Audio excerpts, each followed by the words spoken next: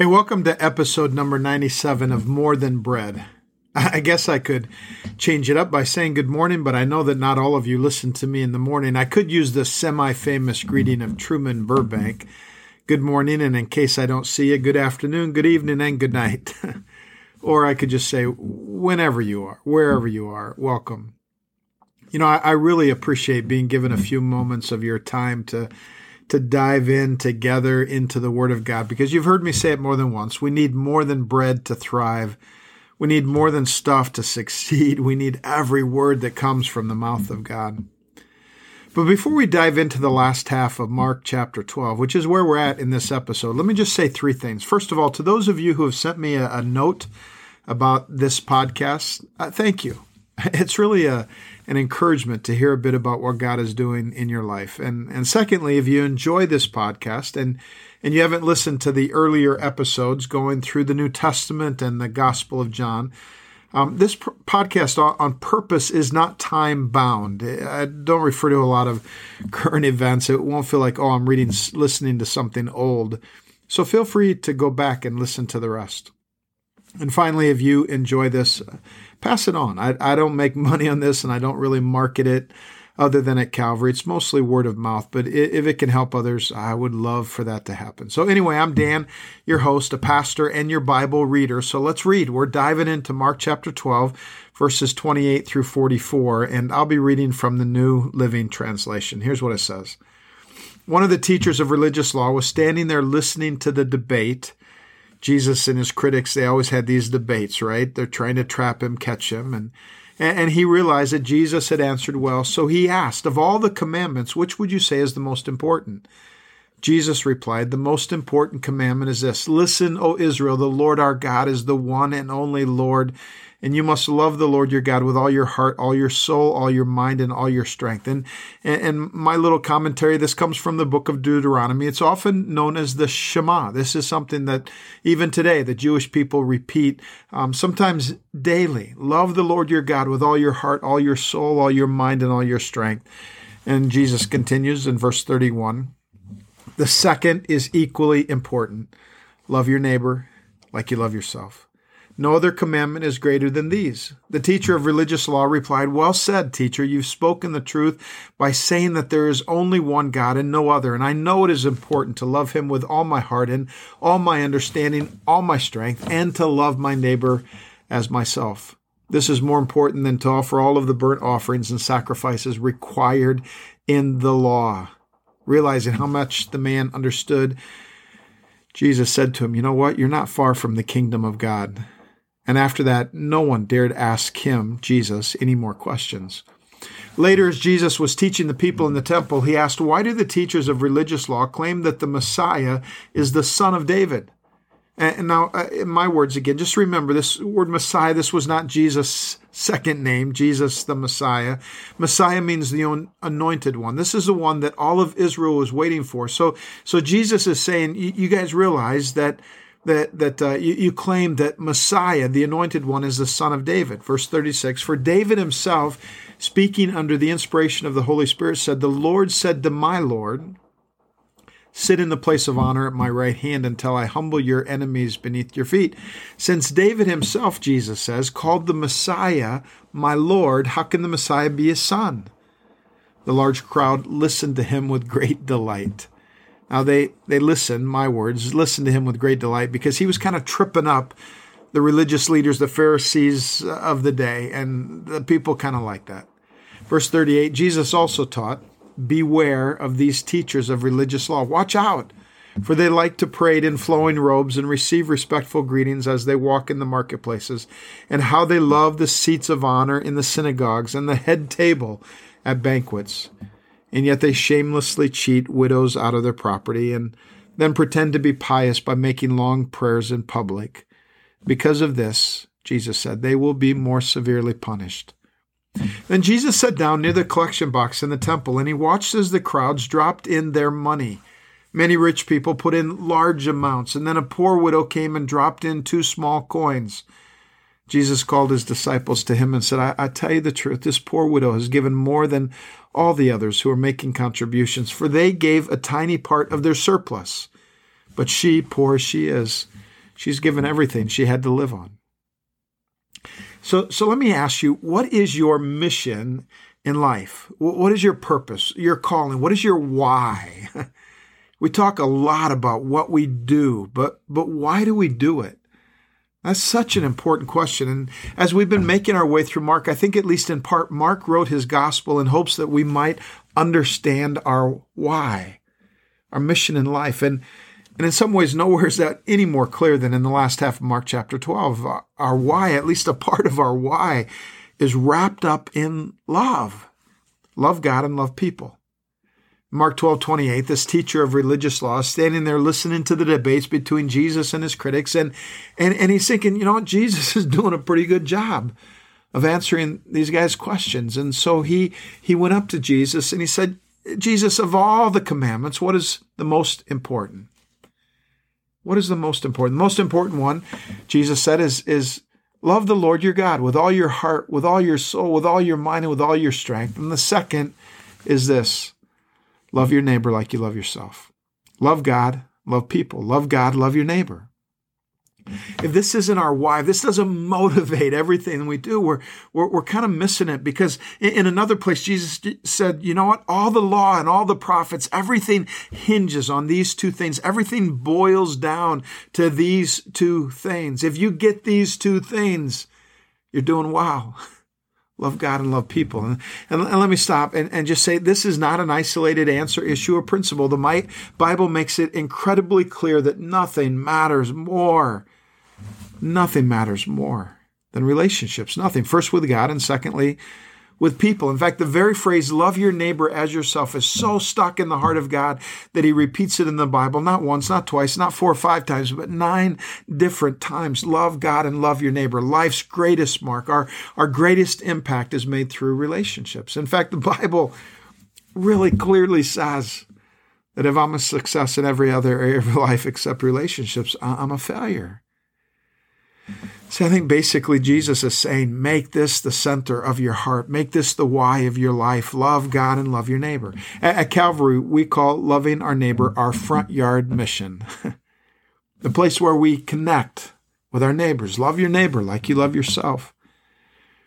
You understand, that's how God created us. God created us for community. God created us to find meaning in our relationships. God made our hearts in such a way that when we give ourselves away, our hearts expand. We're not called to love our neighbors just because they need something. We're called to love our neighbors because we need something. When we love others, our hearts expand. When we give our joy away, we get more joy. When we let go of our lives, we gain life. You know what happens when we don't make loving others our why? Mark 12:35 tells us Jesus is teaching at the temple, and as he teaches, there's religious leaders. He's in the courtyards, and they're all walking around, Pharisees, priests, rabbis, teachers of the law, common sights around the courts of the temple. And in verse 38, he turns to the crowd and it says, as he taught, Jesus said, watch out, be aware. Watch out for the teachers of the law. They like to walk around in flowing robes and be greeted in the marketplaces and have the most important seats in the synagogues and the banquets. And at the same time, they devour widows' houses. And for a show, they make lengthy prayers. What is Jesus saying? Not just watch out for religious people. He's saying watch out for people who have such a need to be someone that they have no time to care about someone else. Watch out for people who think the mark they leave is measured by the honors, accolades, and awards they receive rather than the people they love and serve. Watch out for people who dress for the show, but rarely show you their love. So I don't know. I just think we need to ask ourselves, am I someone Jesus would watch out for? Or is loving God and loving my neighbors at the very heart of who I am and what I do? Is my life mission shaped by Jesus' challenge to love God with all my heart and love my neighbor like I love myself? Is that my why? And if that's my why, is that enough? I mean, will my life make a difference? Will it matter? Well, it will to Jesus. And I think that's kind of the point of the last scene that Mark describes. It's a story about loving God and loving people. It's a story where love actually touches the heart of Jesus. And it starts in verse 41. Jesus is sitting across. Just imagine this. He's sitting across from where the temple offerings are given. And he's watching the crowd give their money. And there's a lot of rich people who are throwing out in large amounts. And you can tell it's large amounts because it was coins. And when they put in their gifts, so many large coins made a loud noise. They made sure it was loud. But a poor widow came and put in 2 very small copper coins. Nobody could hear it. Worth a fraction of a penny. Man, does it leave a mark, an impression on Jesus? Because sometimes it's not how much you give, it's how much you have left, right? It's the faith and the passion of sacrifice. A few years ago, I listened to a sermon that connected this story to Jesus and the cross in a way that had really never hit home to me. And see, this story is from the last week in Jesus' life. He's teaching in the temple courtyards, and it's Passover, which means Jerusalem is 3 times its normal size. Everybody goes to the temple in Jerusalem on Passover because there's only one temple. There's not little temples spread all over. There's teaching centers called synagogues, but there's one temple. And so a lot of people come to Jerusalem. It's like Penn State University Nittany Lion football game day in State College. And 2 things about people who come to Jerusalem during Passover. They were rich enough to travel, and they're pretty religious. So Jesus is at the temple. He's taking a little bit of a break, and he's watching people, rich people, bring their offerings, big offerings to the temple. They stand in line. They drop their offerings in this metallic box or basket, and big offerings sound big. That was part of the whole deal. And in the midst of these rich people with big offerings, there's a widow with 2 coins. And together, these 2 coins, and they're worth a fraction of a penny. So small that the temple treasurers were probably annoyed when they were given. She lives in town because she has no money to travel. In Jesus' day, widows were the very bottom of the significance barrel, and this woman is not just a widow, she's a poor widow. I mean, every widow was poor, but she's a step below regular widow. Her total net worth was less than a penny. They're called leptas. The smallest coin in Jesus' day was a lepta, and Jesus says these 2 leptas was all she had to live on. This is an all-in gift, the kind of gift where as soon as it leaves your hands, a prayer leaves your lip. God, if you don't show up in this, my kids aren't going to eat. More often we give out of our abundance, right? Like, I've got this stuff and I don't need all this stuff and I can give some of it and I like to give. So here you go, God. But man, this was not a casual gift for this woman. She's been thinking about this for days. It's all she has. She's been going back and forth for a while, and somewhere along the way, she sensed that God wanted her to do this. And I don't know, maybe then she asked a friend for advice. That's what I would have done. And the friend thinks she's crazy. And while she's standing in line, listening to these big offerings of gold and silver coins hitting the bottom of the metal chest, the metal bucket, she's thinking, God, you don't even need this. I mean, what could this little bit do for you? It won't even make a sound when I drop it in. Nobody will notice if I give all I have or keep all I have, because all I have is so little, but it's all that I have. John Ortberg, in that sermon I was talking about, he ponders that maybe she then thought, but I love him.